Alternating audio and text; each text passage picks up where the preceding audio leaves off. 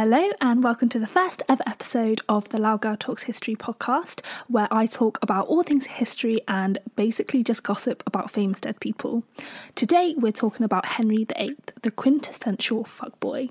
Henry VIII is an English king who's defined by the women around him, whether it be his infamous 6 wives or the daughters who would create lasting legacies when they would become queen. But Henry himself also created a huge legacy from his reign, from his ability to spend money like water, his largely unsuccessful military efforts, to his break with the Roman Catholic Church. So let's start from the beginning. Henry VIII was born Prince Henry Tudor on the 28th of June 1491. He was the third child, second son of King Henry VII of England and Elizabeth of York. Not much is actually known of Prince Henry's childhood. After all, his elder brother Arthur was heir presumptive to the throne and Henry was the spare and was thus lower down in the sibling hierarchy. So we know a lot about Arthur and his education, but for Henry, we see him given various titles and honours in his youth. For instance, the Constable of Dover Castle, Lieutenant of Ireland, Duke of York, as well as the odd mention of Henry and his household in state papers. But what we do know, though, is that the young Prince Henry carried out multiple royal duties for his father. In November 1501, Henry played an active role in the wedding of his elder brother Arthur and the Spanish Princess Catherine of Aragon. He was the one who led the procession where Catherine travelled to St. Paul's Cathedral, as well as leading her out of the cathedral after the wedding. However, things changed drastically for Prince Henry when his elder brother died in April 1502. Now Prince Henry was heir to the throne.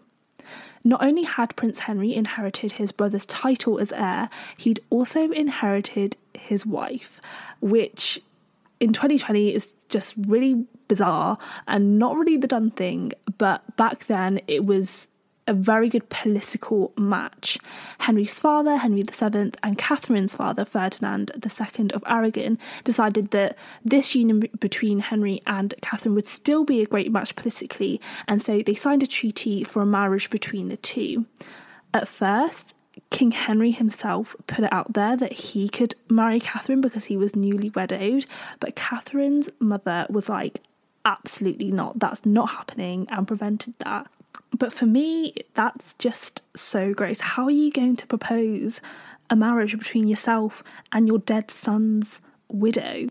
Anyway, the two kings had to check with the Pope that this proposed marriage between Catherine and Henry was acceptable with the Roman Catholic Church, because Catherine had still been married to Henry's older brother Arthur. Catherine, though, insisted that she was still a virgin, that the marriage with Arthur had not been consummated, and so the Pope gave Catherine and Henry's marriage the all clear, known as the Papal Dispensation. At the time, Henry was 12 and Catherine was 17, and 2 days later, Prince Henry and Catherine were engaged to be married. So now that Prince Henry was heir to the English throne, surely he needs to get some experience, a royal internship to prepare him for king? Not exactly.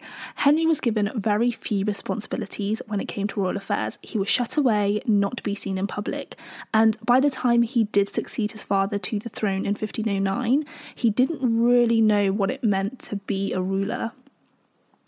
On the 22nd of April 1509, Henry VII died, and the next day, Prince Henry was proclaimed King Henry VIII of England.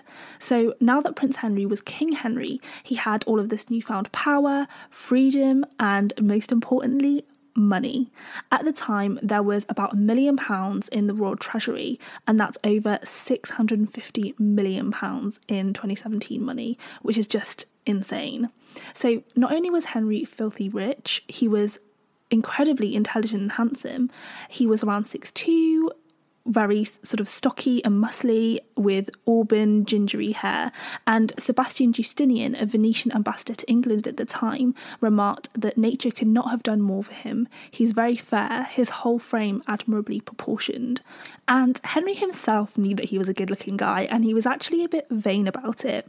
When Francis I became king in France in 1515, Henry felt a bit threatened by the 21-year-old and wanted a lot of reassurance that he was still the best looking king in Christendom. He pestered Luigi Pasqualego, the Venetian ambassador in 1515, about whether Francis was as tall as he was, whether he was as built as he was, and then he pulled out his trump card, i.e. his muscly calves that he was really proud of, and said, "Look here, I have also a good calf to my leg."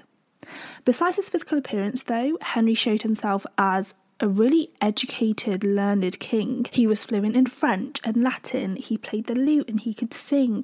He loved horse riding, wrestling, dancing and tennis. He was good at maths, he was interested in theology, so much so that in 1521 he published a book called The Defence of the Seven Sacraments in response to Martin Luther's writings, which had heavily criticised the Roman Catholic Church.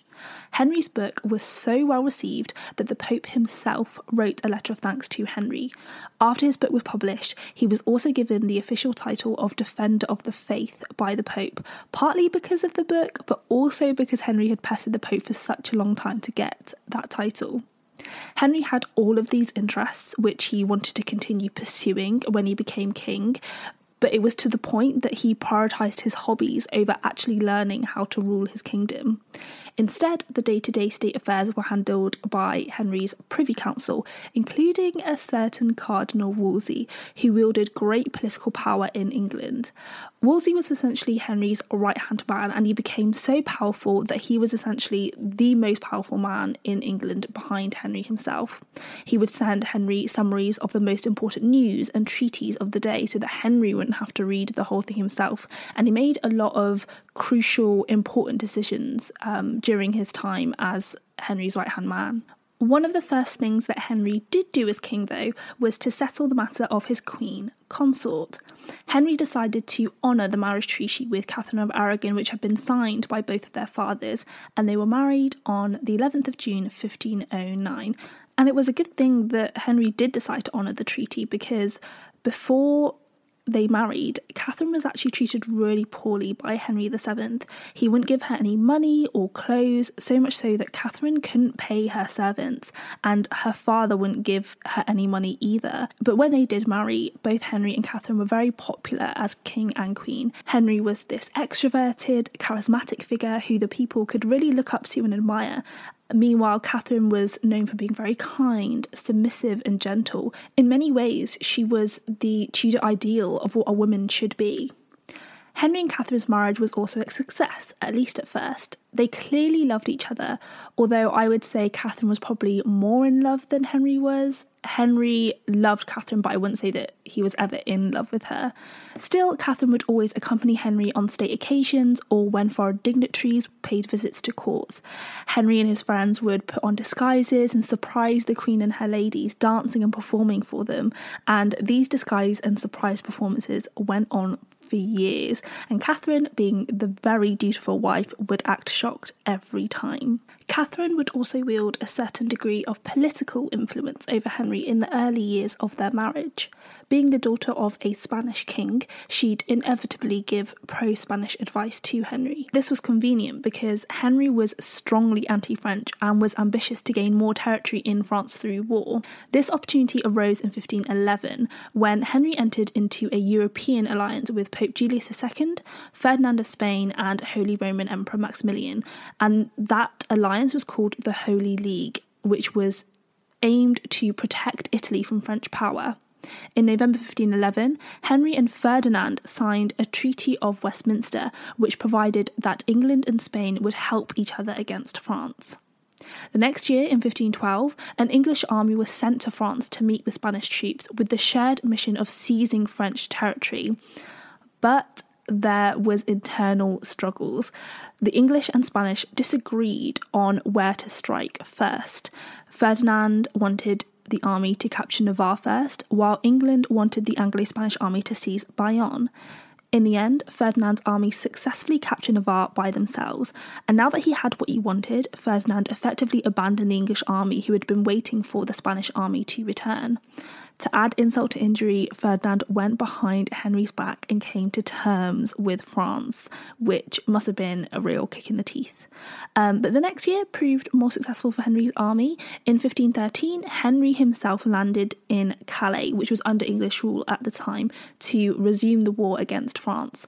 Once he was there, he captured 2 French towns, Terouanne and Tournai, with the help of the Holy Roman Emperor Maximilian. In the end, Henry gave Terouanne to Emperor Max, and Tournai from then on was under English control. As it was approaching winter, Henry had to return to England with his troops because being in war in winter just is not a good idea. But he agreed with his allies that they would stage an invasion of France before June 1514. That would never happen though. What actually happened in 1514 was peace. By August, every participant of the Holy League alliance had made peace with France, so much so that England and France agreed on a marriage between Henry's sister Mary and the King of France, Louis XII. At the time, Mary was 18 and Louis was 52, which was hardly the most ideal marriage proposal for Mary. But while Henry and his army were busy fighting France, England was also under threat from Scottish invasion. Before Henry left for Calais, he made Catherine, his wife, governor of the realm and captain general of the forces in his place. And in August 1513, King James IV of Scotland invaded England. An English army met Scottish forces and engaged in what became known as the Battle of Flodden, where the Earl of Surrey led the English army to victory, and as a result, around 10,000 Scottish soldiers were dead, including the Scottish King James himself, which was a massive win for the English. In Henry's absence, Catherine had shown herself to be a capable ruler, able to lead England in the face of crisis, just as she had shown in Scotland. But Catherine had still not fulfilled her primary duty as wife and queen by giving Henry a male heir. Catherine had suffered several miscarriages, stillbirths, and infants who died a couple of weeks after Catherine had given birth. But on New Year's Day, 1511, Catherine gave birth to a baby boy named Henry, and the whole kingdom was ecstatic. And celebrations lasted for over a month to commemorate the new Prince Henry's birth. And there was a story where one day the palace doors were open to the general public to see all the celebrations taking place. But things quickly got out of hand when they started just wrecking the place. Henry came out himself and just let them strip him down to his hose and doublet, and his courtiers had to just copy him. And one courtier, Sir Thomas Knivet, was stripped butt naked and just had to climb a pillar to escape the public. But when they started targeting the ladies, Henry was like, enough's enough, and put everything to a stop. Unfortunately, the young Prince Henry died a couple of weeks after his birth, and given the high mortality rate with babies in Tudor times, it was very common. But Henry and Catherine were confident that they were still young and they could have many opportunities to have a baby boy. But years went by and Catherine suffered more miscarriages after that point, until 1516 when she gave birth to a baby girl, Princess Mary, the only one of Henry and Catherine's children to reach adulthood. By that time, and for many years, Catherine wasn't the only one who enjoyed Henry's affections. Henry would have numerous affairs with women at court, and Catherine learned very quickly that she would just have to turn a blind eye to them, just like her mother Isabella of Castile did. But in 1519, Henry's mistress, Elizabeth Blount, gave birth to a baby boy named Henry Fitzroy, and Fitzroy literally means son of the king. He was acknowledged as Henry's son and was made Duke of Richmond and often visited court, which must have hurt and embarrassed Catherine a lot, who hadn't been able to give Henry a baby boy who survived childhood. 1519 was not only an important year for Henry in terms of his bastard son's birth, but also politically. A meeting between Henry and the French king Francis I was in the works to really cement the peace between England and France. Initially, it was agreed that the kings would meet in the summer of 1519, but it had to be postponed to the following year. To signify that they were really serious about the meeting, both Henry and Francis promised not to shave until they met. Catherine, though, hated Henry with a beard and forced him to shave. On the 7th of June 1520, Henry and Frances finally met at the Vale of Ard. It was a very dramatic scene where they were both at opposite ends of the field and they rode out to meet each other, where they hugged and chatted when they met in the middle. And this meeting would be known as the Field of Cloth of Gold, and as the name suggests, it was a very grand affair. Both the English and French would dine together, they jousted, danced and wrestled for more than 2 weeks. Henry and Frances themselves wrestled each other, and that ended very quickly when Frances threw Henry, which was just so stupid. It could have ended with war breaking out again right there and then when they were supposed to be securing peace between the two countries. But to be fair, England and France did go back to war with each other, but not because of a wrestling match. In May 1522, England declared war on France, backed by the new Holy Roman Emperor Charles V and the Duke of Bourbon. The following year, an English army was sent to originally capture Boulogne, but 3 weeks later this plan was discarded. The new plan was for everyone to attack Paris, but from 3 different sides. This proved to be another military failure. Charles V and the Duke of Bourbon's armies failed to fulfil their sides of the plan, leaving the English army forced to return to Flanders when they were around 50 miles away from Paris. They were very close. Success against France finally emerged for England, though, in February 1525, when the French army suffered heavy losses in the Battle of Pavia, a city in Italy, and the French king Francis was taken prisoner. Now that Francis didn't have an army, it didn't have any money, and it didn't have a king, Henry wanted to use such a precious opportunity to split France up and divide it between the victors. Charles, though, who was holding Francis captive and basically could make the decisions, wasn't prepared to give Henry any of what he wanted. Charles, who was also engaged to Henry's daughter, the Princess Mary, also declared that he believed his betrothal null and void because he hadn't received Princess Mary and he hadn't received his dowry, even after he'd repeatedly asked Henry. With Anglo-Imperial relations rapidly deteriorating, a treaty was designed and pushed mainly by Cardinal Wolsey between England and France, and a treaty was signed called the Treaty of the Moor to end the war between England and France on the 30th of August 1525. Also in 1525, Henry had started pursuing another potential mistress by the name of Anne Boleyn. Anne had only recently returned to court as she'd been sent away after getting engaged to Henry Percy, the son of the Earl of Northumberland, who was already engaged to another woman.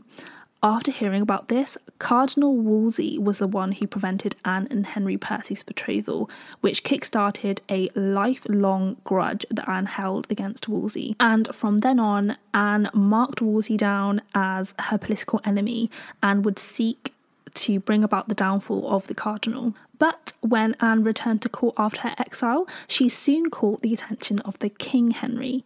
Anne wasn't actually considered particularly pretty at the time. She was quite thin when a fuller figure was more fashionable at the time. She had small moles on her body and had an extra nail on the side of one of her fingers.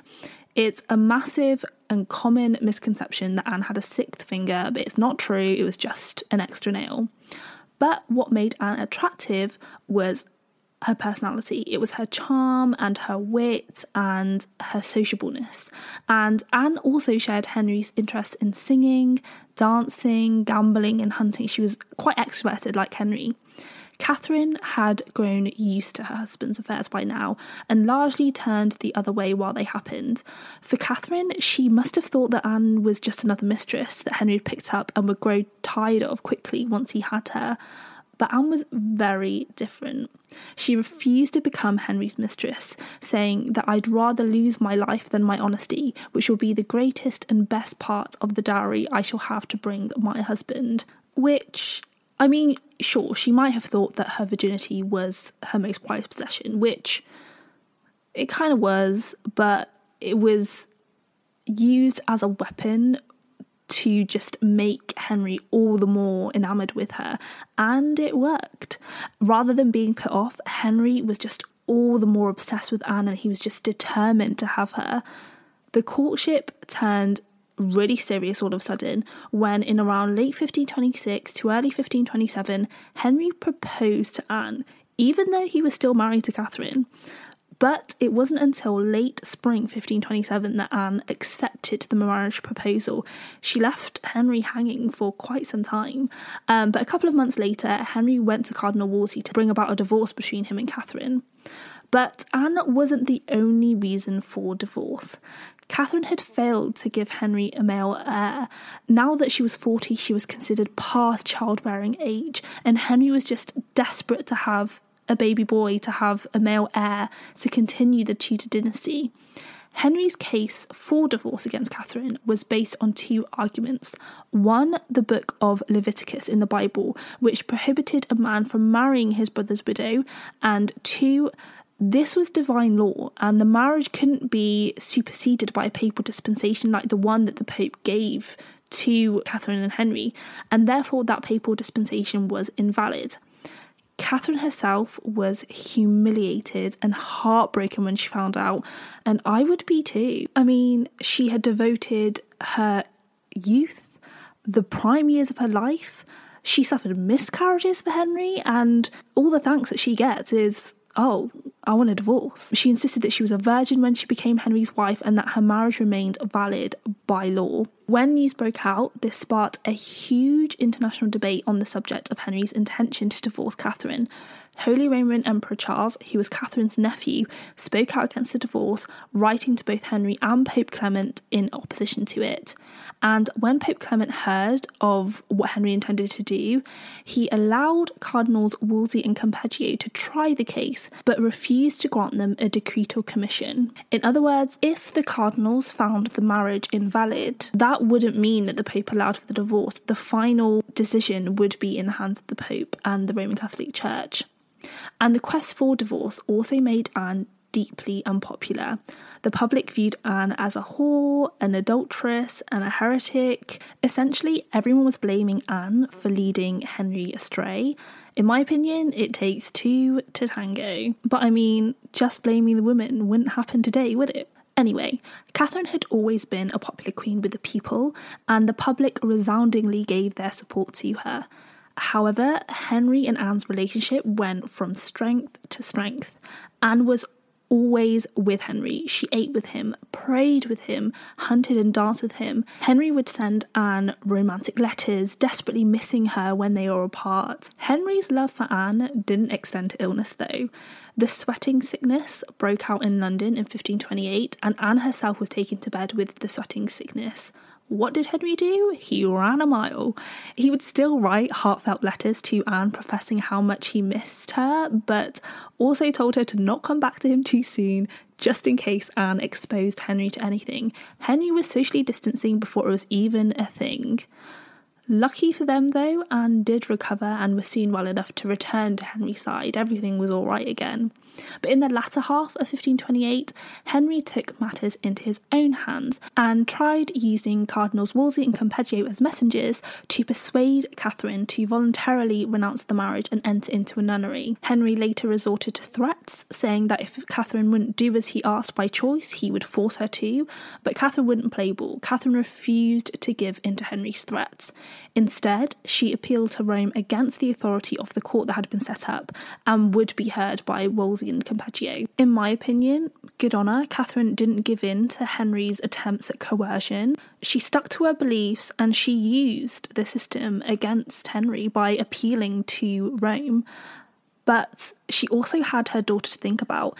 If she gave in to Henry and said, okay, the marriage is invalid, that would have made her daughter marry a bastard. So no matter how cruel Henry could treat Catherine, and he did, Catherine, for the sake of her daughter Mary, could not and would not acknowledge that their marriage was invalid.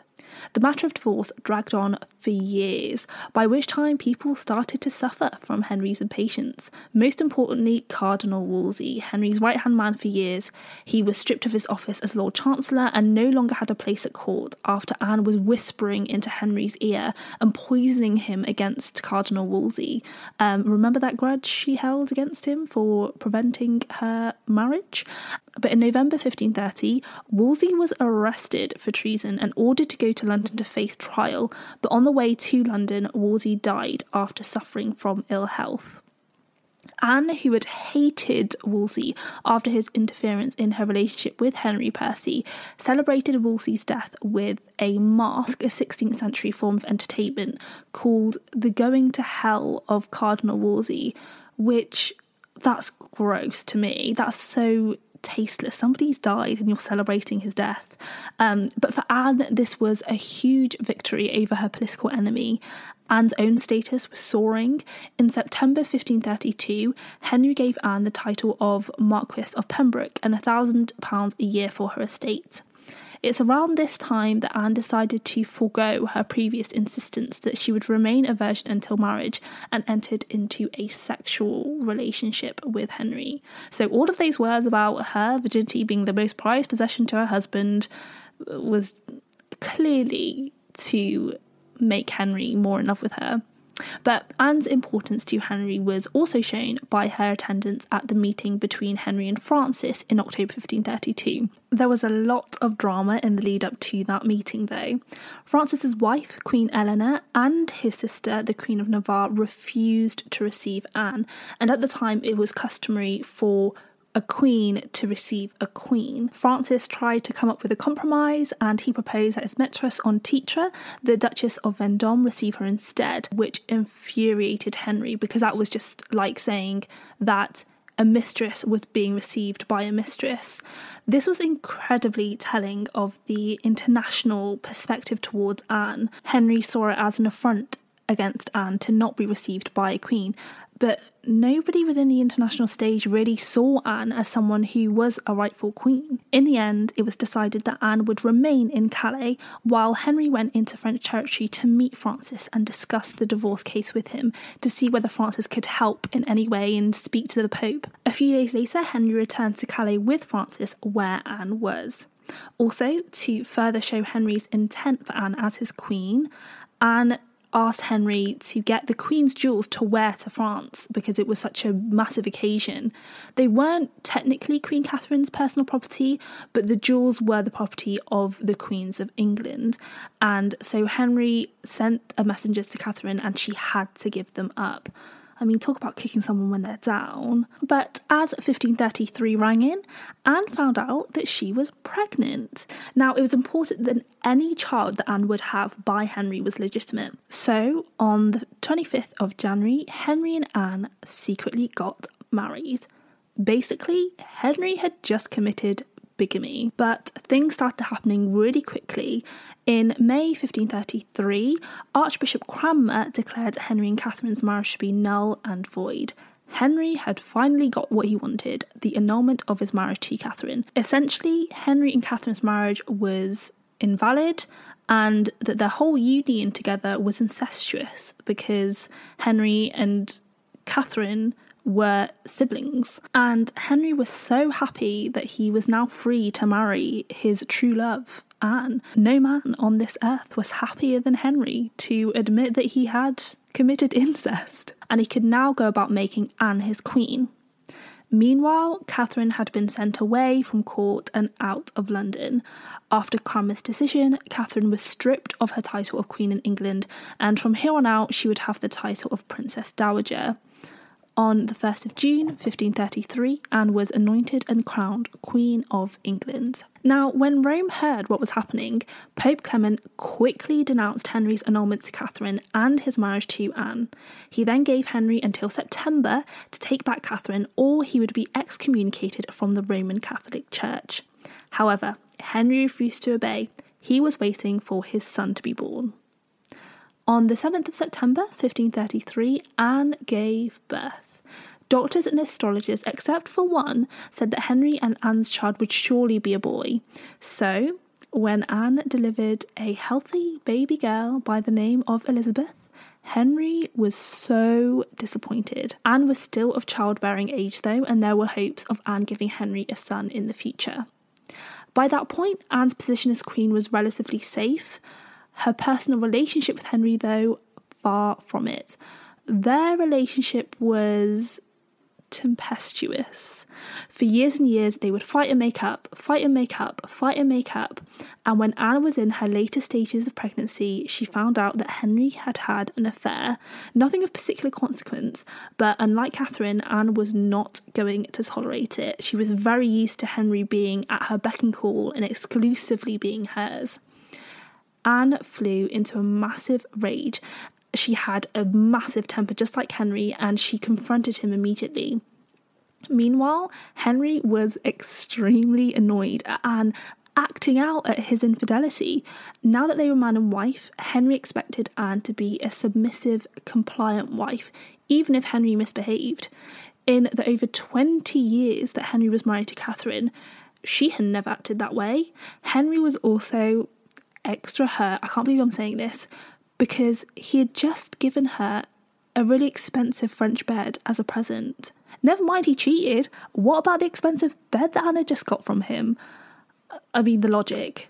Even so, Henry persisted in distancing England from the Roman Catholic Church. Day to day, there was still Mass and the more outward forms of religious worship that the English people had known for a long time.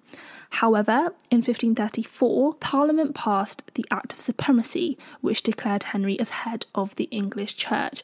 These were the first real signs of Henry's intention to really separate himself from the power of the Catholic Church. The clergy had to acknowledge royal supremacy and deny papal jurisdiction. Religious images and shrines were removed. The influence and wealth of the clergy and the Roman Catholic Church were put to an end by Henry and redirected to himself and his own church that he was now head of. In March 1534, the Act of Succession was also passed, which named Anne's daughter Elizabeth as Henry's successor until Anne gave him her male heir. At the same time, Catherine's daughter, Mary, was officially a bastard. Meanwhile, Catherine and Mary refused to acknowledge that they were anything less than Queen and Princess, respectively, to the King of England. As a result, Henry treated them incredibly poorly. Catherine had a household that had a tiny fraction of the attendances she'd been used to as queen. When she died in January 1536, basically in exile, Mary was forbidden from attending the funeral. Catherine and Mary were, when Catherine was alive, forbidden to see each other, even when Mary was really ill and Catherine begged Henry to let her nurse her daughter back to health. In the end, Mary was so beaten down by Henry that she signed a document of acknowledgement that Henry and Catherine's marriage had been incestuous and unlawful, and that she was essentially a bastard. She signed it with her eyes closed, she didn't read it, and then asked the Imperial Ambassador Chapuis to obtain a papal absolution of her actions, because in her heart, she just knew that she was the true princess and not Elizabeth. But at the same time, what was she supposed to do? She was being treated really badly by Henry, and it was going to be an easier life for her if she did what Henry asked her to and demanded of her. But let's turn back to Anne and Henry. Within a few years of their marriage, Anne and Henry's relationship was falling apart. Anne had made many political enemies and turned allies against her because of her diva behaviour. For me, she was like Icarus flying too close to the sun. She was getting too big for her boots. She had a really bad attitude. She was really quick to anger, and she'd shown a real vindictive, mean girl side to her, like with Cardinal Wolsey, and when she put on Entertainment saying that he was going to go to hell. But at the same time, Anne was a queen who could really exhibit sympathy and charity. She sponsored scholars for their education. She'd give money to widows and the poor. When she was expected to visit a certain place, she would have a list drawn up of needy families so that she could financially help them out. So history remembers Anne Boleyn for being a very cunning and politically ruthless woman, which she definitely was, but I think we also need to see Anne Boleyn as a lot more than that. Anne's greatest failure, though, in Henry's eyes, was her inability to give him a male heir, the same problem that her predecessor had. Karma works in very funny ways. Anne had had subsequent pregnancies after Elizabeth, but they all ended in either miscarriage or stillbirth. Henry had discarded his first wife, Catherine, at least partly because she didn't give him a male heir. He could and would also do the exact same to Anne. On the 2nd of May 1536, Anne was summoned to appear in front of the Privy Council, where she was charged with committing adultery. And a poem by Lancelot de Carle, who had access to the court at the time, tells us what happened in the events leading up to Anne's arrest. This poem by de Carle details how the Countess of Worcester, a lady in Anne's court, had been told off by her brother for her reputation as a quote-unquote loose-living, i.e. promiscuous woman. The Countess then tried to defend herself, saying words to the effect that she wasn't the worst woman at court when it came to promiscuity, and she certainly wasn't as bad as the Queen. This fight between two siblings formed the basis of a case against Queen Anne for adultery with 5 men and conspiracy to murder the king, which constituted high treason. This included adultery and incest with Anne's own brother, the Viscount Rochford. Many historians have concluded that the charges against Anne are most likely false. Anne wasn't an idiot. She knew that all eyes were on her at court, and any slip-up could really endanger her tenuous position, particularly because she hadn't given Henry a son yet. Yet, Anne was flirtatious. She'd give her favourite courtiers gifts and flirt with them. There was a moment when she would flirt with Henry Norris and say, "Oh, I'll marry you when King Henry VIII died," which she definitely shouldn't have said, but that doesn't form the basis of adultery or treason. They're just words, but at court, words mean everything. Anne had worked so hard, waited so long to be queen, that personally I don't believe she would risk her position as Queen of England to commit adultery. There's an argument that Anne was so desperate for a baby boy that she was willing to commit adultery to give Henry a son. But considering that Anne had gotten pregnant by Henry relatively easily, even though they had ended in miscarriage or stillbirth, the idea that she committed adultery because she wanted a son doesn't seem particularly probable either. No matter what the truth is of whether Anne had committed adultery or not, Anne was arrested for charges of adultery and high treason against her. She was sent to the Tower of London, where she was understandably hysterical. She was sobbing, crying for help, begging God and Henry for mercy. And on the 15th of May, Anne was put on trial, where she was found guilty by every single one of the 26 peers who gave judgment. Only one person out of the 5 that were accused confessed to having committed adultery with Anne, Mark Smeaton. And he was a court musician who might well have been put under torture. All other 4 people accused of committing adultery protested their innocence until they were executed, and in my humble opinion, falsely found guilty. 4 days later, Anne was beheaded by a headsman who had been imported from Calais at Tower Green. Now Henry was free to marry his 3rd wife, Jane Seymour. Now, Jane Seymour had served in both Catherine and Anne's households. She was known to be sympathetic to Catherine and Mary, and Jane also had a personality that was in stark contrast to her predecessor Anne. She was everything Anne wasn't. She was very meek, unassuming, obedient. I'm not going to lie, she sounds boring, particularly compared with Anne, who was just full of life and so sociable and witty. And this is only in my opinion, but Jane must have been such a breath of fresh air. Finally, a woman comes along who's exactly what she should be. Quiet, knows her place, doesn't question the man in the relationship. Yeah, particularly compared to Anne, who was just known for her anger and disobedience, essentially, against Henry, and Catherine, who would not play ball with Henry and did not pander to his demands, even when he started to become threatening. By the time that he was courting Jane, Henry, the handsome, intelligent, muscly Henry, was aging, balding, and getting obese.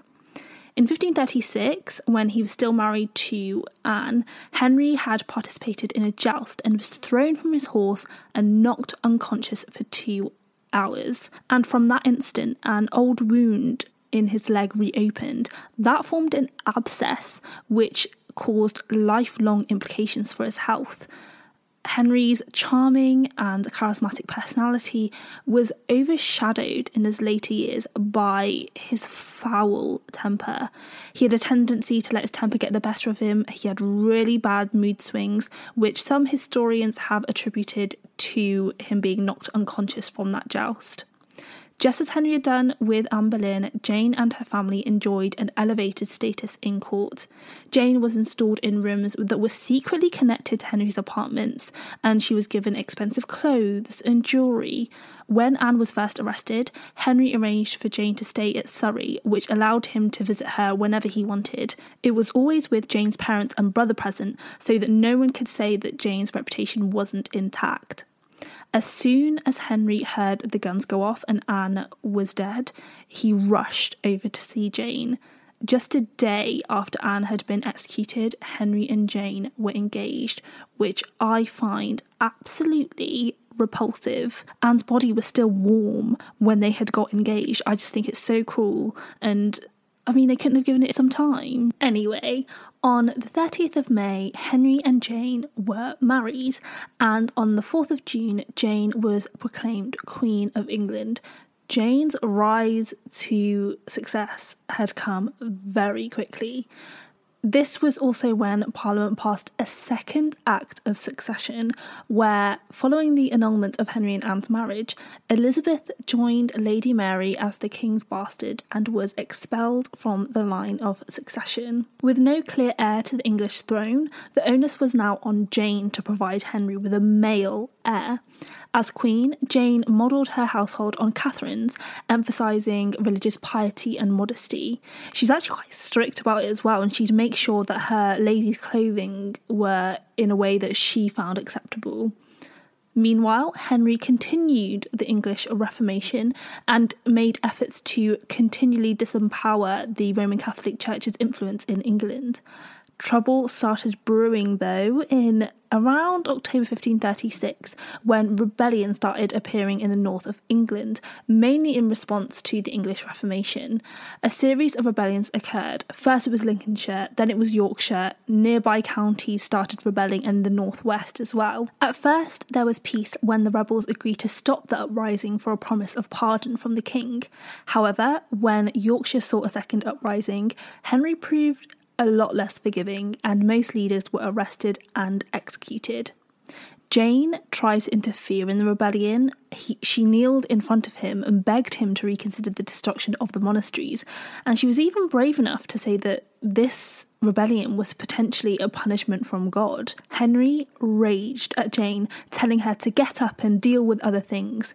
He also reminded Jane that the last queen had died because she had interfered too much in state affairs, and after that episode, Jane never spoke up about politics again. In 1537, though, Jane found out that she was pregnant and went into labour on the 9th of October 1537.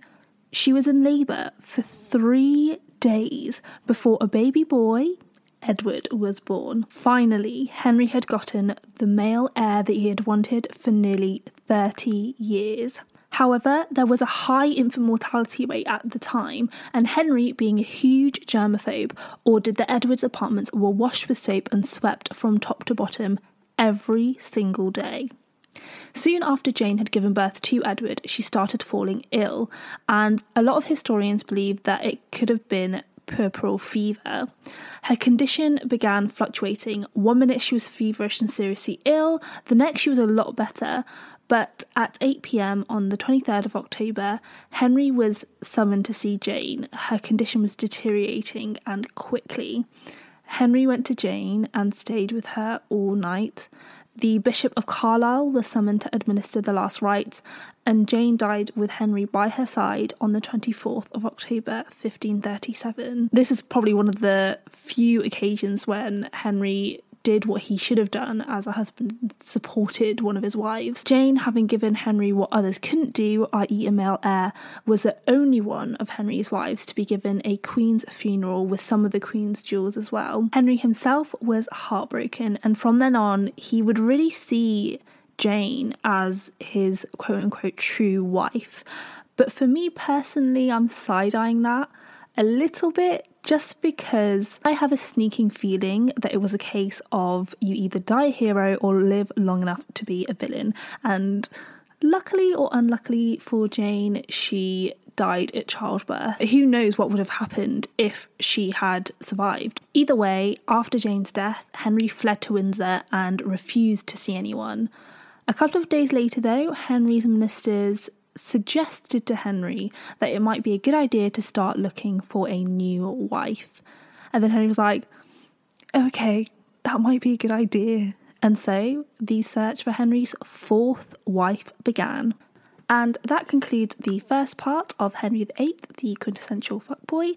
The second part will be uploaded in around a week or so.